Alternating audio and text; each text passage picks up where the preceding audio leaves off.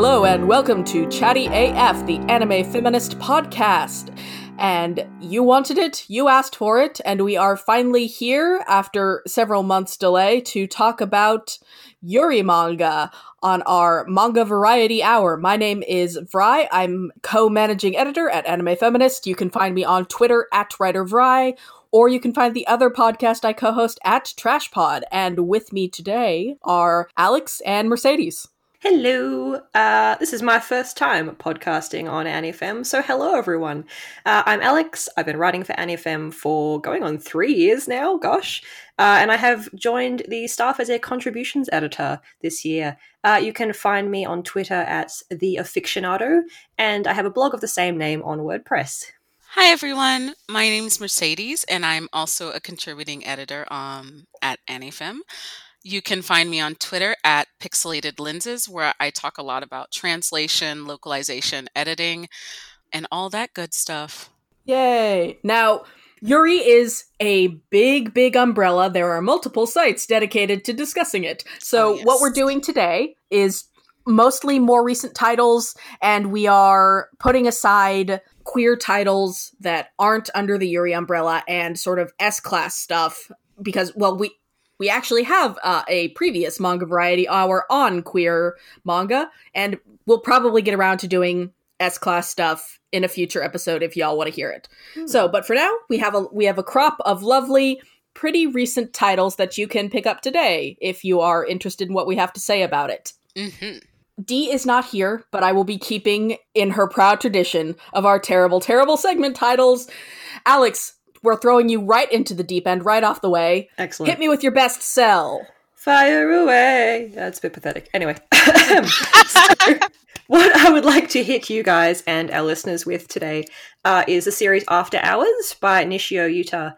This is a romance between adult characters / kind of later in life coming of age story, centering on music and DJ culture and the importance of finding your passion. The English version is out from Viz, and it is, in contrast to some of the other titles I believe we're talking about today, finished at a snappy 3 volumes.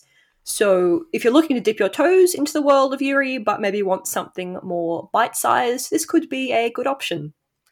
Yeah. And I just want to say that third one, it's a thick boy, y'all. It's a big volume. It's about twice the size of the first two, isn't it? Yeah, it's a chunky one. It's a chunky one. Maybe it could have been for, I don't know, it makes a nice trilogy. It has a nice sort of structure, I reckon. It does. I feel like it gets wrapped up really tightly in 3 volumes. It does, yeah. Nice. Which, again, in contrast to some of the more slow burn stuff we'll be covering later in the episode. But our protagonist is Emmy, who is 24 and in a full-on quarter-life crisis. She doesn't really know what she wants to do with her life. She's in this weird situation where she's kind of broken up with her boyfriend but is still living with him, and she's just generally pretty adrift. So our story kicks off when she goes to a nightclub with a friend and then gets ditched and left on her own there. But she ends up meeting a lady DJ named Kay, who guides her around the nightlife scene, kind of introduces her to this world of DJing and music and all that light and colour. They end up going home together on that first night, but this fling quickly turns into a more serious relationship. So our romance begins in, I guess, a maybe less conventional place, especially for the tradition of Yuri. So that kind of will they or won't they question comes less from the drawn-out build-up of their relationship that's leading up to their big kiss or their confession of love and their sunset or whatever. It's like they've gotten together in the very first few chapters, but the question is this relationship sustainable? Is it growing into love rather than something more fun and casual? And of course, how will all of this help Emmy develop and grow as a person? I still haven't read the 3rd volume, but I remember being really impressed with how this series handles nudity so casually. It is really good. And I think part of why it handles nudity well, it's a seinen manga in Japan, so it is, but it's a weird seinen manga because it's aimed at that male demographic, but this feels like, y'all, it feels like it's for the gays. It feels like it's for me. What even is seinen anymore? Seinen just strikes me as, I don't know, it's not a working gal story, and it's not for teenage girls or teenage boys. Yeah, because a lot of seinen stories definitely have female appeal, but let's be honest, Japan doesn't like women. Hot take. Japan doesn't like women, which is bad because a lot of seinen stories are definitely for women. And but the demographic kind of breezes over that. There isn't like a specific demographic for. I mean, everything so far as I can tell, like the demographics that seem usually set in stone, like shonen, shoujo, seinen, whatever, they seem to be getting more and more nebulous. Kind of the further we go, and the more of these kind of variety stories that we have. Right. Well, and I think like After Hours is written by I believe Nishio identifies as male, and so like you have a male author that's very good at like depicting female nudity in a way that's like very natural. Yeah, the love scenes, there's a couple of love scenes. They're very tender. Like they're not, raunchy or spicy or anything. It's just like, oh, hey, here are these two characters who care about each other and are being intimate. I think in the second volume especially, there's a really lovely scene where they've kind of like reconciled after something's gone a bit haywire and they kind of bring a relationship back together. And it's just, it's a very like intimate, tender without being leery, which is obviously very, especially important if we're taking, these demographic concerns of like, the gays, the G-A-Z-E, that is not like G-A-Y-S. Podcast dangers. The gays and the gays. Like that kind of thing, is really interesting to keep an eye on in a lot of these like adult aimed or more adult orientated yuri, because it's like, who is this for? And it doesn't matter because, the sapphic audience is taking it away anyway. Well, and I think that's kind of the beautiful thing about After Hours is Yuri as a whole, it doesn't have an audience. The audience is anyone who likes Yuri. Yeah, the audience is Yuri fans, and that can be whoever it may be. And After Hours really kind of exemplifies, like, this is a story that anyone can read because you can be any gender and, like, be an aimless 20-something trying to figure it all out. And it's just good. It's just really good. It is very good. It does a thing that I really enjoy too with the romance plot, where it's mostly from Emi's point of view. So Kay kind of has this veneer of success around her where like, oh, she's the adult who's got everything together in her life. But as you go further along, you kind of realize that that's kind of an illusion. And in the end, it's Emi who kind of ends up taking care of her, and they both have a lot to learn from each other. I don't know. I really like that kind of switcheroo because it speaks to this like, chipping away at the pedestal that love interests can sometimes end up on. They're just both very human characters in the end, and I really enjoyed that. Yeah, so it's a nice brisk read to pick up for folks who are clamoring for adult romance. Yeah, and I mean, for under $30, you can get this series physically. I mean, not in Australian dollars, but yes. I'm sorry. I was definitely speaking in American dollars. That's okay. Everything's more expensive here because it has to go like an extra mile to get here. I don't know how it works, but yes. In any case, 3 volumes, a nice trilogy, definitely more accessible as an entry point than perhaps some other things. Oh, yeah. Well, you two have a lovely chemistry back and forth here. Why don't we step on into Two to Mango, and you can tell me about a series that I keep meaning to read and haven't, which is Yuri is My Job. Oh my god, I love this series so much. It's really funny. Okay, so I guess I'll give a little summary up front. So the story follows Hime Shiraki, who is this high school girl who dreams of literally being a trophy wife to a billionaire, outright says it at the beginning that like, I want money and I want to be a trophy wife. And she kind of moves through the world with this very cute facade, trying to appeal to everyone, except one day she accidentally injures a fellow student who just happens to work at a cafe where the employees like role play being at an all-girls boarding school, and like Hime's facade drops. We learn that this child is actually the worst. She's not very nice, actually, which is quite refreshing. But so she goes to the cafe, and she's going to try and do the right thing, and reluctantly takes the injured student's place. However, she meets a girl named Mitsuki, who, unlike everyone else that Hime knows, hates her. Instantly hates her, does not like it, does not like that Hime's there, and makes it very clear, except for when they're in role, that she hates Hime.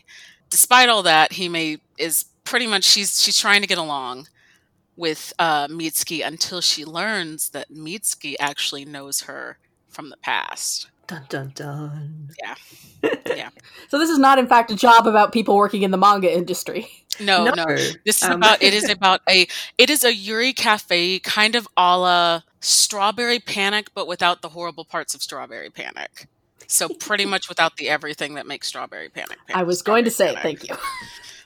It plays on kind of that class S relationship in a very literal way. Like there comes a part where like they form like, I don't know, the word that they use is German and I'm not going to pronounce it, but essentially they like dedicate themselves to be older sister, little sister. It's a maid cafe without the maid uniform because it's a school setting, but it's very hilarious. It's very heartfelt. I think it's up to 7 volumes in Japan, I want to say. So I mean, it's still ongoing. It's by Kodansha also. That's who's putting that out. It does that really fun thing where, because like I say, it's a maid cafe, but instead of the costume they're embodying is these like class S tropes. So it does have the thing that I really enjoy, where it's like, oh, you think that this character is going to embody this archetype because of everything you see about them, but no, it's only a facade, and they are very different underneath. It takes a very literal, thing. Like it's like one of the very refined older sister kind of characters is like a Gyaru when she's out of uniform, and it's like this rough and tumble punk kind of character, which I love. And yeah, Hime, of course, looks like a perfect little angel, but is in fact a gremlin protagonist, and I love her. Like, you have to love a protagonist that just outright is like, 2 things I want in life: that money, that comfort. Like. I mean, it's a great establishing point for Hime. She's a really fun character.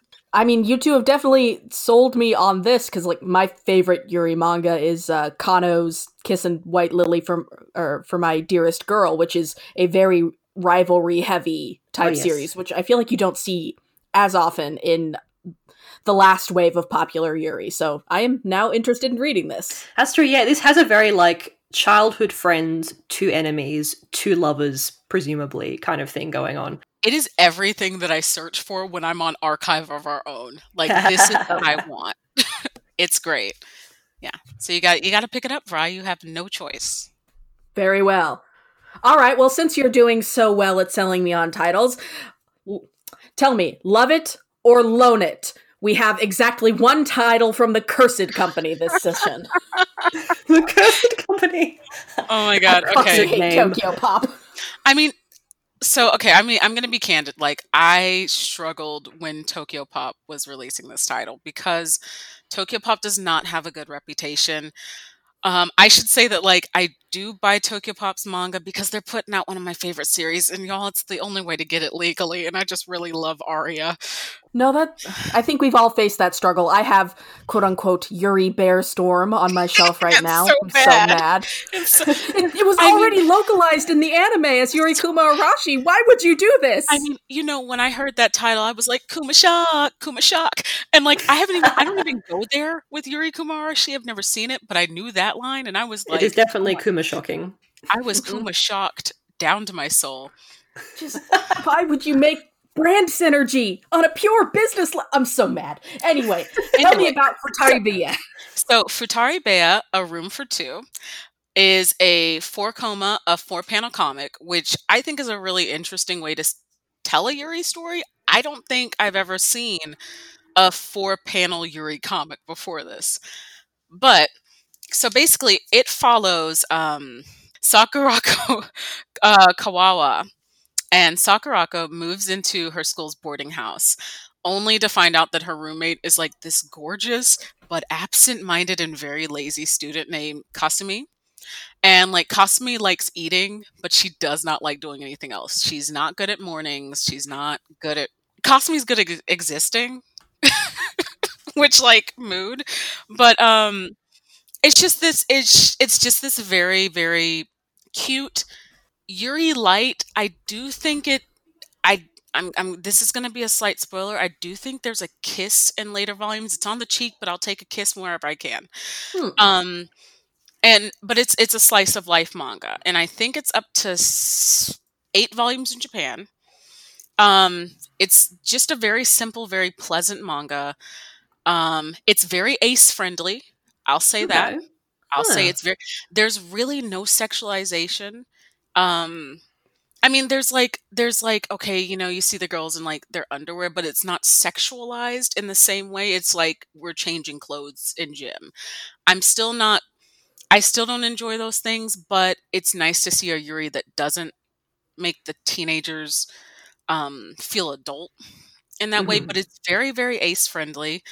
Kasumi actually, while she shows like romantic interest, there's a stark lack of sexual desire between both of the girls, and I cannot express how comforting that is, Mm-hmm. which is particularly why I like this title.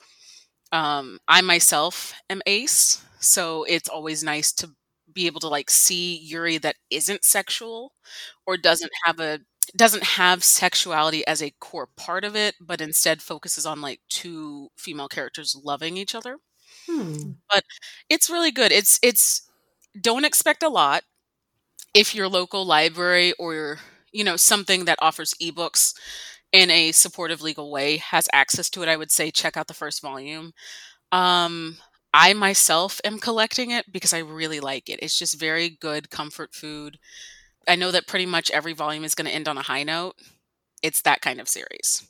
So kind of that Iyashike thing where Yeah. check and see, like do a temperature check, and then if you like it, there's a lot for you to Yeah. enjoy. Yeah, and I mean like I full disclosure, I'm definitely the person at AniFem that's like super into two things, Iyashike and idols. That's pretty much I don't know, that's pretty much like my MO around here.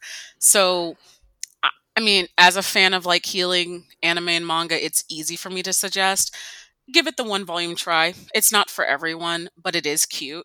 And I think it's a really, really good ongoing Yuri. It kind of reminds me in a way of Kaze-san, but very, very, very light Kaze-san. Like very, Okay. very, very, very light. Um, yeah. So love it or loan it. All right, so perhaps loan it, and you may come to love it. Mhm. Yes. All right. So from 7 volumes down to just 1, although there will be more coming over soon. Alex, you have a title that perhaps might be one for our money. I do have a title that perhaps may be one for your money. I want to talk about How Do We Relationship, which is by Tamiful. It just started coming out this year from Viz in English, and yes, I think there are many more volumes coming. Volume 2 is up for pre-order now, which is very exciting. This is a college romance between our shy small-town girl Miwa and the much more outgoing Seiko, who are both in their first year of college. They literally bump into each other during orientation and strike up this sort of odd little friendship. So Miwa is a lesbian that has never been in a romantic relationship before, though she has had some crushes on girls from her hometown. She's never really talked about it before, but as she gets closer to Seiko, she wonders if it's safe for her to confide in her about this. So one night when they're a bit tipsy, Miwa is like psyching herself up to confess about this, but Seiko beats her to the punch and tells Miwa that she also likes girls. So in this mix of sort of the euphoria of queer connection and just a little bit of alcohol, they jokingly are like, hey, we should totally date each other. You know, we're two women who like women. We're both cool. We know we like each other. What's the worst that could happen? So, sort of similarly to After Hours, this is a story that kind of flips the usual slow burn romance path and has them jumping into a relationship quite quickly and then figuring out their feelings for one another. With these two series I've used as examples, I might accidentally be making it seem like this is a real trend that's emerging in Yuri. I don't know if it is, but it is cool. You know, it signifies a shift in an increased variety in the genre that we have. I actually do think there's something of a trend of like skipping a lot of the fluff because there's I can't remember the title, but like there's a manga that just came out that's a Yuri, and I think it's like Our Teachers Are Dating, and it's Oh, a yes. school nurse, and like it skips a lot of like these are just two adult women who are dating and have an interest, and I think it's great. Like you said, I think it's great because it skips all of the kind of like build up, and you just get to see a relationship. Yeah, I mean, the author, in like the author's notes at the back, it does specifically talk about that. Like, they wanted to kind of, they say, okay, here, I have it right here. They ask, why do romances always end when they decide to start dating? I mean, it's probably because that's the most dramatic part, really. At least that's what people think. You know, you just stick them together, and then, you know, but if you stick them together, you can hear about their anniversaries, their first fights, their worries about the future, and all the different feelings that come after the dating starts. I want to read about that. So clearly that is the motivation for writing this here. And yeah, you get a really fun dynamic in that you have these two characters kind of figuring out their feelings as they go. It's very funny and quite zany in some places, but it's also very grounded, and I felt really emotionally honest.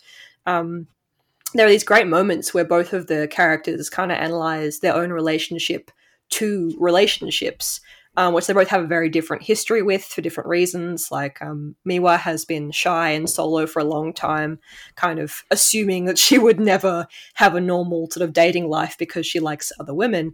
And Seiko, by contrast, has thrown herself into a few relationships that weren't quite right for her because she wanted to just grow up and date someone and get that kind of milestone over with already. So yeah, it's really interesting in how it talks about that, and it's also refreshing and frank in how it talks about sex and sexuality, because the two characters have quite different levels of experience and different wants and needs. I will say though, it is also kind of ace friendly, which is really interesting. Like throughout the first volume, one of the sort of kind of minor conflicts, I guess, is that Seiko's horny, but Miwa isn't quite ready for that yet, personally, and in terms of the stage their relationship is at. But they talk it out, and they acknowledge the different needs and levels that they're at, and they really are just like, hey, you know, we can make this work. We don't have to sleep together at all. If we don't want to, we can do it at our own pace. Which was like, oh wow, you know, one other character has this. The side characters are all hilarious, by the way. But also there is a part where one of the side characters basically says, hey, sex isn't essential to every relationship, and you shouldn't feel pressured into doing it out of any sense of obligation. Which, like, you know, it's a very low bar, obviously, but I always love it when I see just, like, those words said in fiction. It's like, oh, okay, yes, can we, you know, put that out there? That's just a nice thing to say, whether, like, somebody is sex interested or not. Like, exactly, yeah. Exactly. Yeah, and well, it's just such a powerful thing because, like, the reality is with a lot of Yuri, a lot of older teenagers who are having these very big questions about what it means to engage with sex, what it means to, you know, desire engaging with it at all, are asking these questions. And, you know, I think it's wonderful that, like, we're in an age of Yuri where a reader who might be questioning, a reader who just might generally be unsure about themselves, can see, like, oh, I don't have to have these things. I don't have to engage with them. That engaging with them or choosing not to, or not feeling a need, doesn't make you aberrant. You're just you. I think it's really great. I think it's really, really great. Which, yeah, this one was, yeah, this relationship dynamic, I don't know, it was really fun, because I was like, I relate to this because I'm ace and because I'm bi. It was like that meme of the Spider-Man pointing at himself. Like, it was very fun in that sense. I love that this is not only the Yuri podcast, this is the Ace Rep podcast. Yeah. Like, kind of by accident. I mean, I end up there all the time. I mean, yeah, like, I'd be interested in doing a whole chat about Ace Rep, or at least like characters being able to be read as Ace, but that's, you know, that's another day. That's a very we fascinating... have 3 aces on staff now, so I'm gonna get you guys together with Dee, and you can make that happen. We walk among you. Yeah. All right, well, this sounds like a really nice title. I it is nice to pick it's very that up. fun. Yeah. All right, so now we are moving on to a category that exists because everything I read is trash. Excellent. We call this section, oh no, it's complicated, because my fave is problematic was taken. And I want to talk to you today about Akuma no Riddle, which is the only title on our list today that has a distinct author and illustrator, rather than one person doing both. And boy, is the writer very distinct. Okay. I have a fascination with Koga Yoon. I love Koga Yoon a lot. She is the illustrator, by the way, is less infamous. Minakata Sunao. She's a well-established Yuri artist, but maybe famous because she is dating or dated, I'm not sure, Morishima Akiko. Oh, wow. But, yeah, it's very cute. So, Koga Yoon is, I like to call her, if Okada Mari had more misses than hits. She's a very She's a very messy storyteller. She likes to dig her fingers into these stories about teens who are extremely traumatized, and these stories about cycles of abuse and trauma and violence. And she's got maybe one of the most consistently evolving art styles of any mangaka I've followed. If you look at something like Earthian from the 90s, it looks completely different from something that she's doing, like the designs for Gundam 00 that she did. She's really interesting in that way. And Loveless is probably her most famous work and sort of infamous because it's trying to say a thing about CSA survivors while also falling into blatant shota baiting. But we own all of it because it's really meaningful to my wife as a survivor. I have a particular fondness for Loveless because it's a very powerful story, and it's one that's often pigeonholed into being boys' love when it is absolutely not. If anything, it's really strongly rejecting the boys' love narrative to tell a particularly powerful story about CSA and about surviving trauma.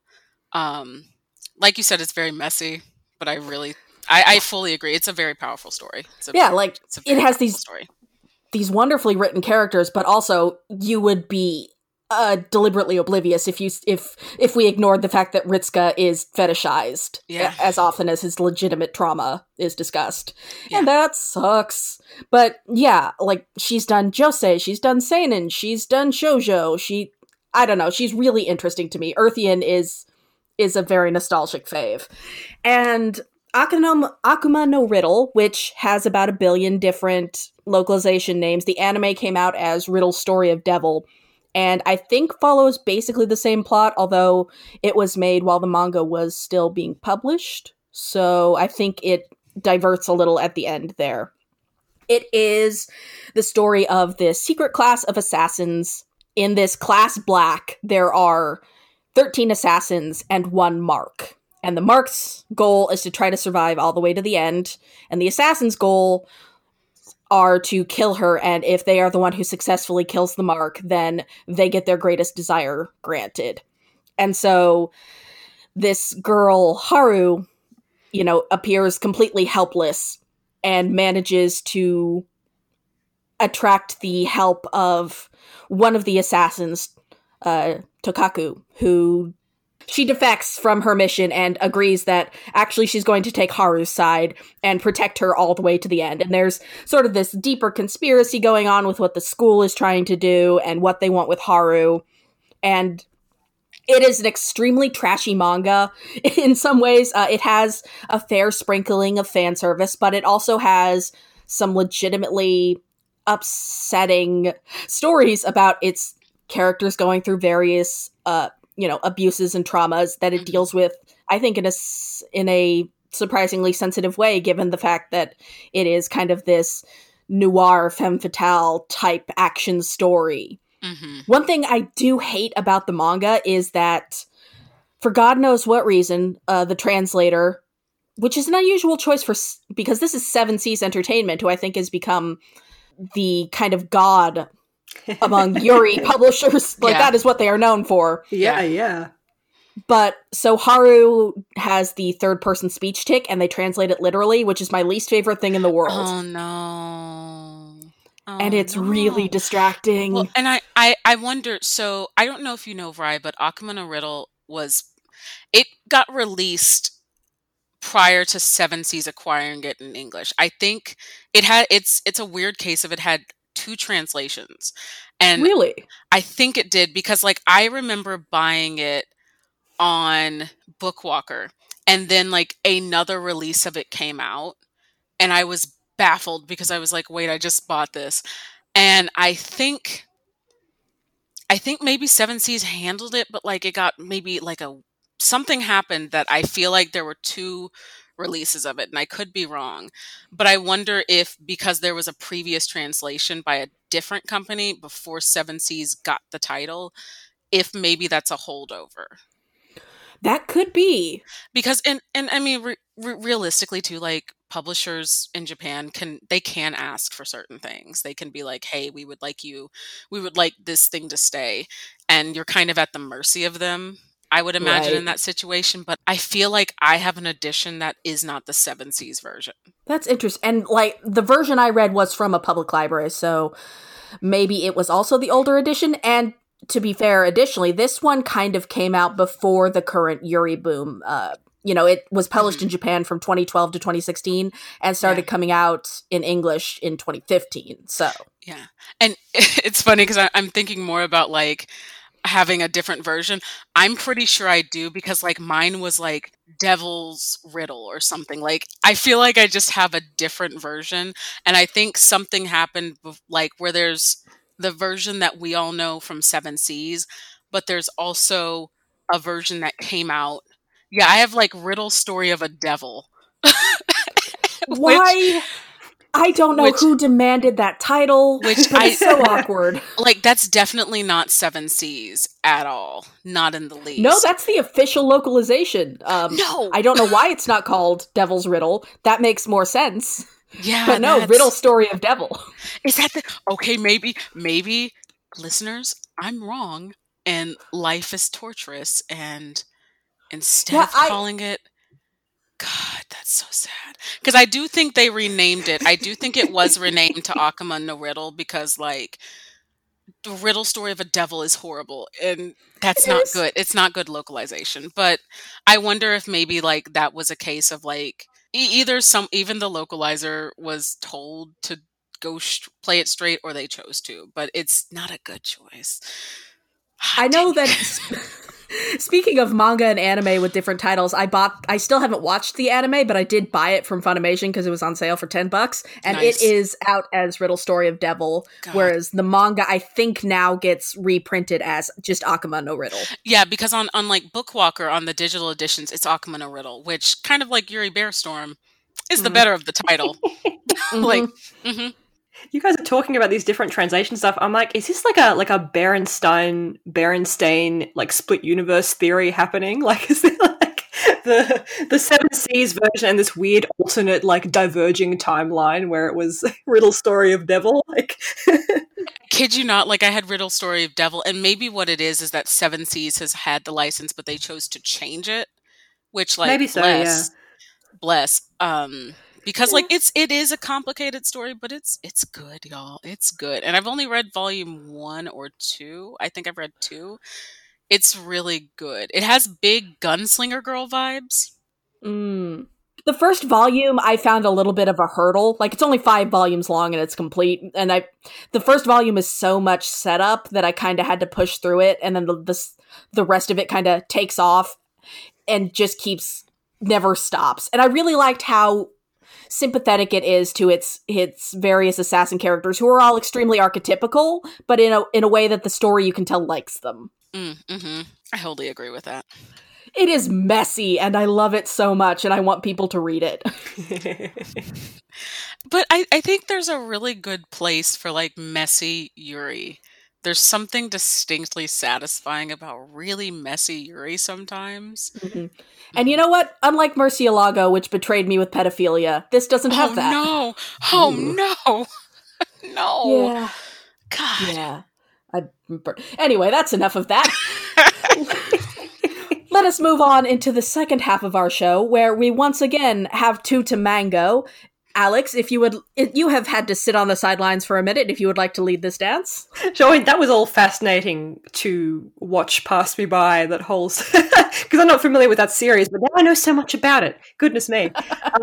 So we want to talk about A Tropical Fish Yearns for Snow by Makoto Hagino. This is what I was kind of alluding to. We talk about more slow burn series. So to preface this, the curse that I live with, right, the sort of monkey's paw situation in my life, is that I really love slow burn. Like, I really like friends to lovers as a trope, and like the gradual development of relationships across a long plot and shifting dynamics over time. It's all like, mwah, yes, very good. But the reality of that in a format like manga is it's like, okay, well, they're not going to hold hands until like volume 17, so I'd better make space on my shelf and in my budget for that. Tropical Fish is for sure the slowest of burns. Like, we're talking like a candle that is burning down to the bottom. Oh, it's beautiful though. It's lovely. It's so good.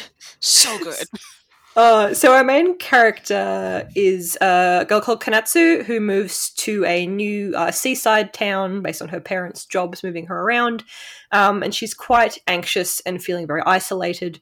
But on one of her first days there, she wanders into her school's aquarium club, which is not so much a club as it is a sort of a scientific aquarium, and there is the daughter of the teacher who runs it is basically the only member of this quote-unquote club. But that girl is Koyuki, and they kind of strike up this nice little sort of quiet, tentative bond, and Konatsu joins the aquarium club. And they are both anxious little babies, and I think a very authentic way to being a young person who's very unsure of yourself. And it does a fun thing too, where it has a dual perspective. So you get chapters from Konatsu's sort of point of view and chapters where you're inside Koyuki's head instead. And it gives us this nice balance. It's not like a protagonist looking at a love interest, like they're both protagonists in their own right, which is a dynamic I really like. And it also means you get these great, beautifully frustrating situations where the characters will be sitting there being like, oh, I don't know if she likes me. I don't know if I'm worthy. I think I should go back to bed and just hole up. And I love that because it does feel very true to life. But I'm also want to be like, grab them by the collar, be like, no, listen, she does like you, and she's worried that she's not worthy of your affection. I know, because she just spent a whole chapter agonizing about the exact same thing. And if you just talk to each other, you would know. But that's not. That's not the name of the game. It's good though. It's lovely. It's very charming. It's really good. I think Viz, who's publishing it in English, is up to 4 volumes. Yes. Yeah. And I have them all, and I'm in pain. It just started coming out in English this year, because I think it's on like that Really? Good Viz. You don't take my word at that. I think it might have just been this year, because I think it's on like that Good Viz, like every 2 or 3 months there's a new volume schedule, which like we thank Viz for our daily bread. Yeah, Viz was quite late in picking this one up. I remember people talking about it for a while. Yeah. And now I will say once again, this is like, I feel like, y'all, everything is ace to me. Yes. But once again, like, I think particularly for like demi-romantic readers, this has a lot of appeal. Now, I can't speak to this, but I've seen mention online that a lot of people view Koyuki as being, correct me if I'm wrong, on the autism spectrum. Okay. I can't personally speak to that. I haven't read it, so I can't help. Yeah, but if that's the case, I think that's actually really powerful. But like I said, I personally can't speak to that, and I'm not going to speak for a community that I am not a part of. But I've heard that. That's really interesting. Yeah. And so, I mean, there's further representation if that's the case. I mean, a lot of the time, sometimes in these, because I do a lot of work in like the queer young adult fiction sphere as well. It's my research area, and the good sphere. And there's like a lot of the conversations in that. It's very like, I mean, at least in modern works, it's very like explicit. What representation you're getting. Like the characters will identify on page as whatever identity they are, or in a lot of like the marketing copy, or people recommending it to one another. They're like, oh yeah, this has ace rep, this has non-binary rep, etc.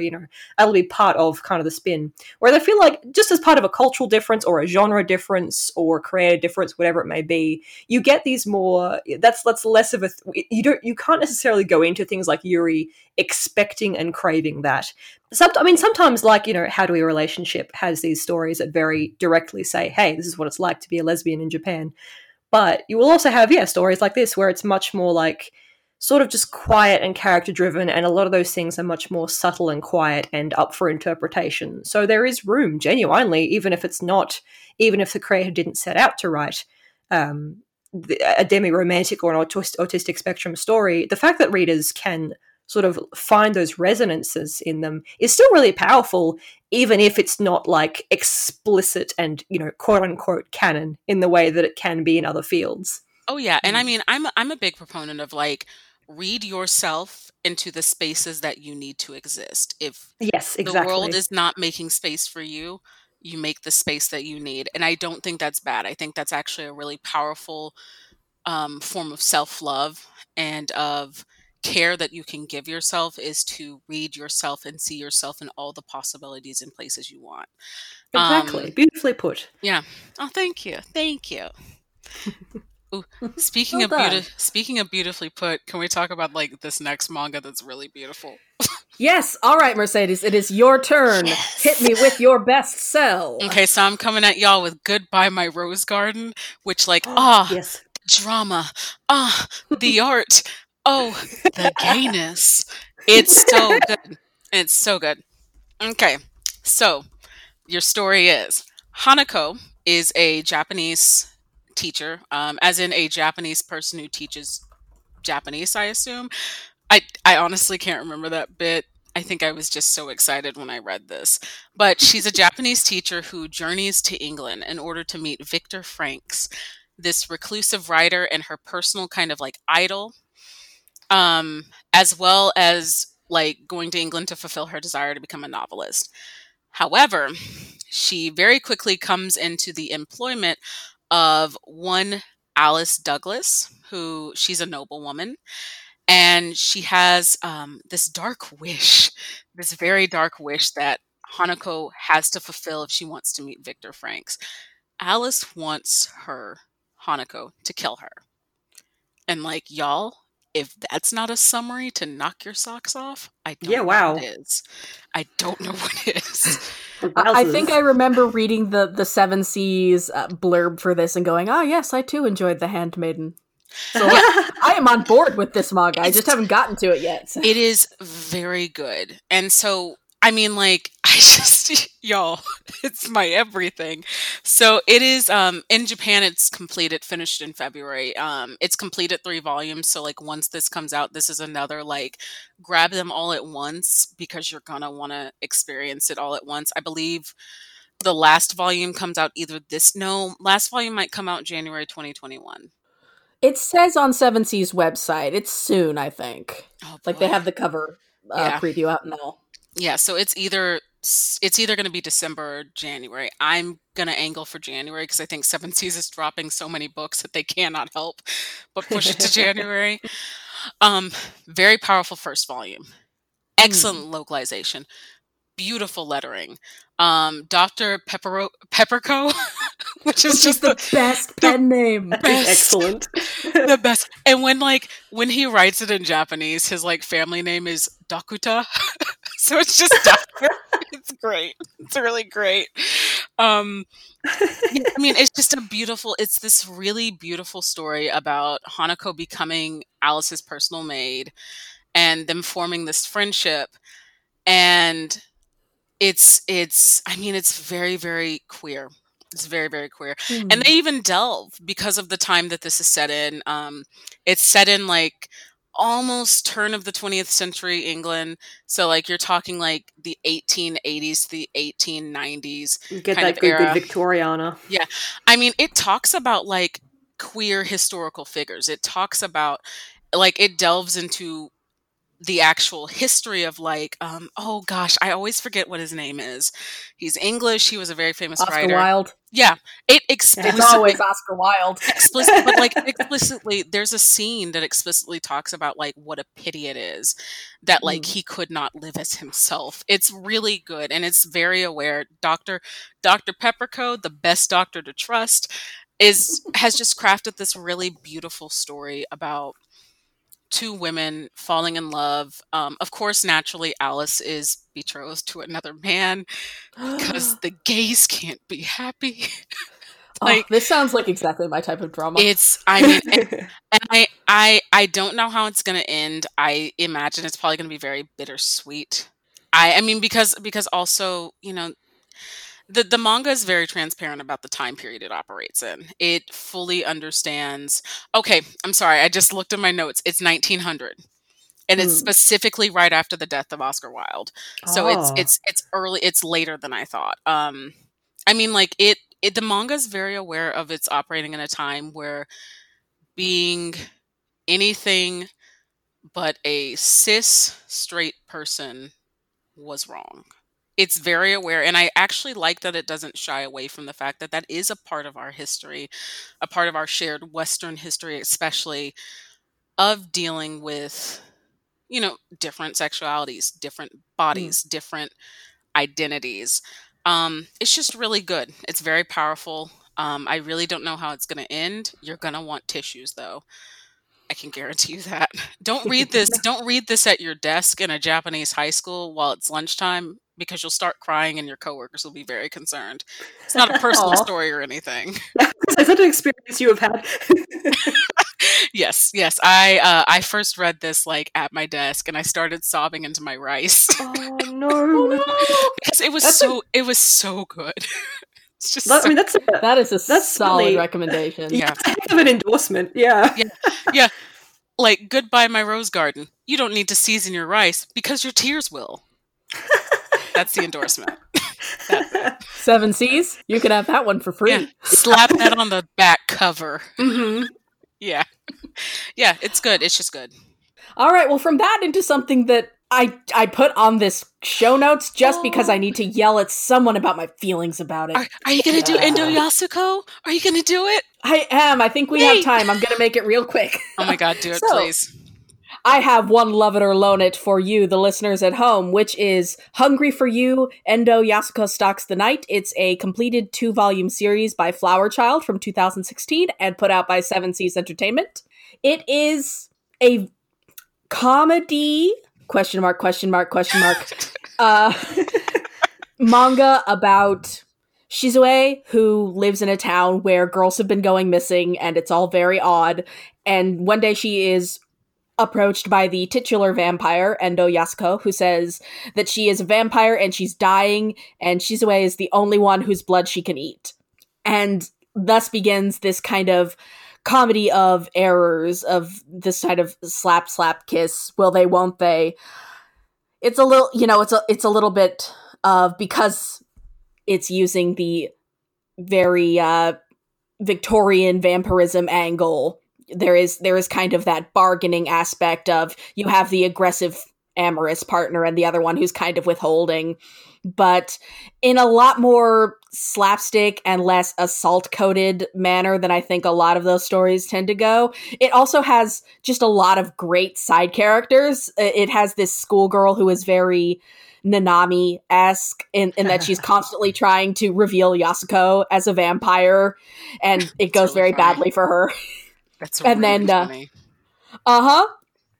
And Shizue herself is very nonplussed about everything. She's just here to get...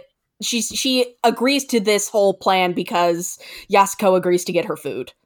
Like, that is Shizue's main goal. Oh my god. She's a very good protagonist. I think I identify with Shizue because I, too, would also, like, let a vampire gnaw on my neck if they were like, I'll get you some snacks. Like, very good. Cool, bro. And there is also Yasuko's familiar, who is a gal and a werewolf. Oh my god, a co-gal werewolf? Yes. Yes. That sounds great. Like, just as a combination. Like, excellent. Well, I got the distinct image of, like, Galco as a werewolf. Which, you're not wrong. Which is excellent. And, like, the best parts of this manga have kind of an overlap with the best parts of Miss Kobayashi's Dragon Maid, where there will be these sweet moments and then kind of this melancholy sort of thoughts where Yasuko is thinking that there's really no indication that she intends to make Shizue a vampire. So she's thinking about how much she loves this girl and the fact that she only gets to know her for one human lifetime, and that the profound loneliness of her existence, kind of, in a way that's not too mawkish, but is just kind of lingeringly sad in a way that's nice and not too heavy-handed. Unfortunately, I mentioned that this manga is only 2 volumes. Yeah. And so the first volume is a lot of school shenanigans with all these fun characters and kind of the will they, won't they, oh no, is there perhaps feels underneath this business arrangement of very intimate bloodletting. And then the second volume introduces an antagonist in the form of Yasuko's maker, who is in disguise as the principal of the school and keeps calling students into her office for extremely sexualized spanking punishments. No. And kidnapping students, and she's she's the antagonist, but it's very much being played as the sexy teacher kind of thing. And also it introduces and wraps up this plot and also the entire series in one volume. And it's not... So it's all this amazing potential and some really nice moments that then just kind of... I don't know if the manga was canceled, but it feels like a manga that was canceled. That's really unfortunate because it sucks. That's unfortunate. Yeah, so like I had a good time reading it, but it also left me really frustrated and kind of sad. So I think this is definitely a loan it if you happened to find it at your local library and you like Vampire Yuri stories. You might have fun with it, knowing about the caveats going in. But I don't know that I would pay $13 a volume for this here title. No.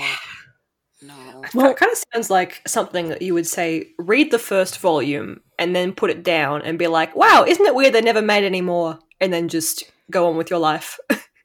Yeah, I feel like that would be an appropriate approach to this here story, this single volume kind of gag Yuri comedy. Well, now that I've made us all sad, let's bring it in for a landing with our group hug, where we read a title that everybody is familiar with. And this is maybe one of the most long-requested titles among Yuri fandom that we finally got this year, which is 2008's The Conditions of Paradise by legendary Yuri mangaka Morishima Akiko. It's such a pretty volume of really good stories. It is. It is quite lovely. Which ones were your favourite? Since it's an anthology series, should we do like a round off of like which one we really enjoyed? Because I feel like they've all got quite a different energy in this anthology. I mean, I'm going to just go to put it out here. Princess Sakura and the Flurry of Flowers was my jam. Oh, it was so good. I had to like lay down and cry after I read it. Because I was just like, it's so good and tender. Mm-hmm. It's just so good. I love a good story where an inanimate like object or an organic object falls in love with a human. Mm-hmm. That is my jam. Oh God, it rips me apart. I really liked that, like, because we had a lot of very contemporary, sort of more slice of lifey ones, and then it threw that great, beautiful folkloric one in at the end. I was like, oh yes, okay, this is much more. That really hooked me in a way that some of the other modern ones kind of didn't, because it had that, because it's quite short, really, but it gives you that full arc of like, this sort of this legend, this fairy tale almost, that of just this tragic love story that you get quite hooked into in quite a short space of time. Oh yeah, it captivates. Like it's just so good. And honestly, that it's hard. Like, I mean, the entire volume's good. I know that Yuri Mother, I believe, gave it like a 10 out of 10 on Oh wow, yeah. on her blog, which I mean is a big thing. Yuri Mother does not hand out those 10s easily. I mean it's just astounding that like this is what we all are worth, is this really, really good Yuri. Chef's kiss. There is, I think, one about a teacher dating her student in here, if I recall correctly. Yes. Yeah. Which is like it's a university student, so I mean the dynamic is still there, and I mean, oddly enough, the thing I found, like, obviously I noticed, like, okay, teacher-student, that dynamic's a bit fraught, but honestly the thing that mostly annoyed me about that one is that, like, it's from a teacher's point of view, and she spends the whole time being like, oh, I'm 30, I'm ancient compared to this beautiful flower who's come into my life. I'm like, girl, come on. It's a 20-year-old woman and a 30-year-old girl. Yeah. Yes. Which, like, they're both, I mean, there's an age gap, but they are both, like, adults, but it definitely leans really heavily on like age gap, and you're like, no, please, like, but again, mostly in like, emphasizing how old and decrepit this 30-year-old is. I'm like, come on. Come on. Like, I will say, like, I don't like that trope because 30 is not old. It's really not. Like, I say that, I mean, I'm 28, I'm a baby. but 30 is not old. It's Oh, like, it's not old at all. You're in the prime. At 30, you get to know magical things like how to fold a fitted sheet. Like, do you? Because I turned 30 a few months ago and I do not know how to do that. right, You didn't get right. instructions in the mail? Gotta wait for the fitted sheet fairy to visit you. Don't worry. Oh, shit. They'll It's come coming. in the middle of the night. Someday. Someday. Oh. I wonder if this volume is why we see so many why there have been such a rash of single author anthologies, because Seven Seas actually published a couple ones before this one. Yeah. Well, and I think too, like we said, Seven Seas is really the king of Yuri manga, and Seven Seas is very receptive to licensing. Like, if it is requested in those monthly surveys, they're gonna fight to get it. And the good thing is that Seven Seas licenses from a lot of different publishers in Japan. Like, Kodansha obviously kind of has to go with Kodansha. Mm-hmm. And like Viz has to lean heavily on like Shonen Jump and things around that, and things that like Shueisha owns. But Seven Seas, like, really, they'll just, if it's requested, they'll try and get it. And I think there's just been an uptick in wanting to see these single author anthologies, because a lot of them are really good. Mm-hmm. A lot of them are really good. Yeah, I do sometimes get sad that I think Morishima, like, the reason this became popular is that she is really good at presenting these snapshots of relationships in a way that feels really satisfying. Mm-hmm. I don't think every author has that skill that she does. Yeah. It's a very specialized skill. Like, I mean, and this is not Yuri, but an author that I don't think does good snapshots, is like Rumiko Takahashi. She does not do a good short story. No. Like, short stories are pretty hard, is the thing. Like, Yeah. it takes a lot of skill to be able to be like, here are these characters, here's everything you need to know about them, let's go, and here is a satisfying arc. So yeah, I was really impressed. A lot of them were really not that long, not like a love story, but just like a little peek into this relationship and its weird machinations, whatever they might be in the individual story. And it's quite effective, yeah, because you get the sense, oh yeah, this is just people living their life, and their life together will continue once we turn the page and the chapter ends. Yeah, because I guess the only actual like full complete arc story we get that's spread out is Conditions of Paradise, the titular 3-chapter story. Like, that's the only one that we kind of see a little bit more of a like wider story arc. But even still, like, we're getting a snapshot of like these two women have known each other for ages, versus like that kind of initial meet cute that a lot of Yuri has, which is nice, because like a lot of adults, that's how it is. Like, you've known somebody, for a while. Like, I'll admit, like, I'm a Conditions of Paradise trope. I knew my partner in college. Like, there's no meet cute. It's just like we knew each other for 7 years, and then we were like, let's be gay. Well, yeah, no, I also lived the friends to lovers life. So yeah, like, seeing that was really interesting too, because they kind of did this weird dance between like, we are friends, but we kind of don't want to risk becoming quote unquote more, in case something goes wrong, in case it doesn't work out, we ruin the friendship, which is like, I don't know, it's kind of, quote unquote ruining the friendship is kind of a cliche, but it's also like a serious thing that a lot of people do deal with. Like, I was going to say, it's a very real concern, because whereas friendship should be in love, romantic love, the way that we're taught to treat romantic love is very different than like platonic love, even if they're both equally as powerful. And so yeah, I think you're right. I think you're really, really on it. That said, I liked all of the adult romance, but I did also enjoy, I think a chapter's called Peach Flavor, just because of that bit where you have all the high schoolers sitting around their desk and they're all talking about their crushes. And the main character's like, Pih, my senpai is hotter than any idol, and hotter than any actor, and hotter than Sasuke. That was awesome. Yeah, that was really good. I was just really not expecting that at all, and it just like blew me away. It was really good. And as we're recording this is a single volume, but both of the 2 subsequent volumes that Morishima did have been licensed, and probably by the time this goes out, just looking ahead at the podcast schedule, they will be published and available to buy. Yeah, I was going to say, like, I think that like the follow-up volumes come out like winter 2021. So like it probably will be out by the time this is published. Oh, definitely. It's all right. We will be a herald, a voice of I'm sorry. The second one comes out on November 10th. Uh-huh. So, Uh-huh. That's not that far away. Days from now. Yep. So How exciting. That is just a smattering of Yuri, of the true wealth of stuff that is out there right now. So, definitely we'll get together and do this again. But thank you to both of you for taking this ride with me. That was fun. Yeah, yes, thanks for having me along.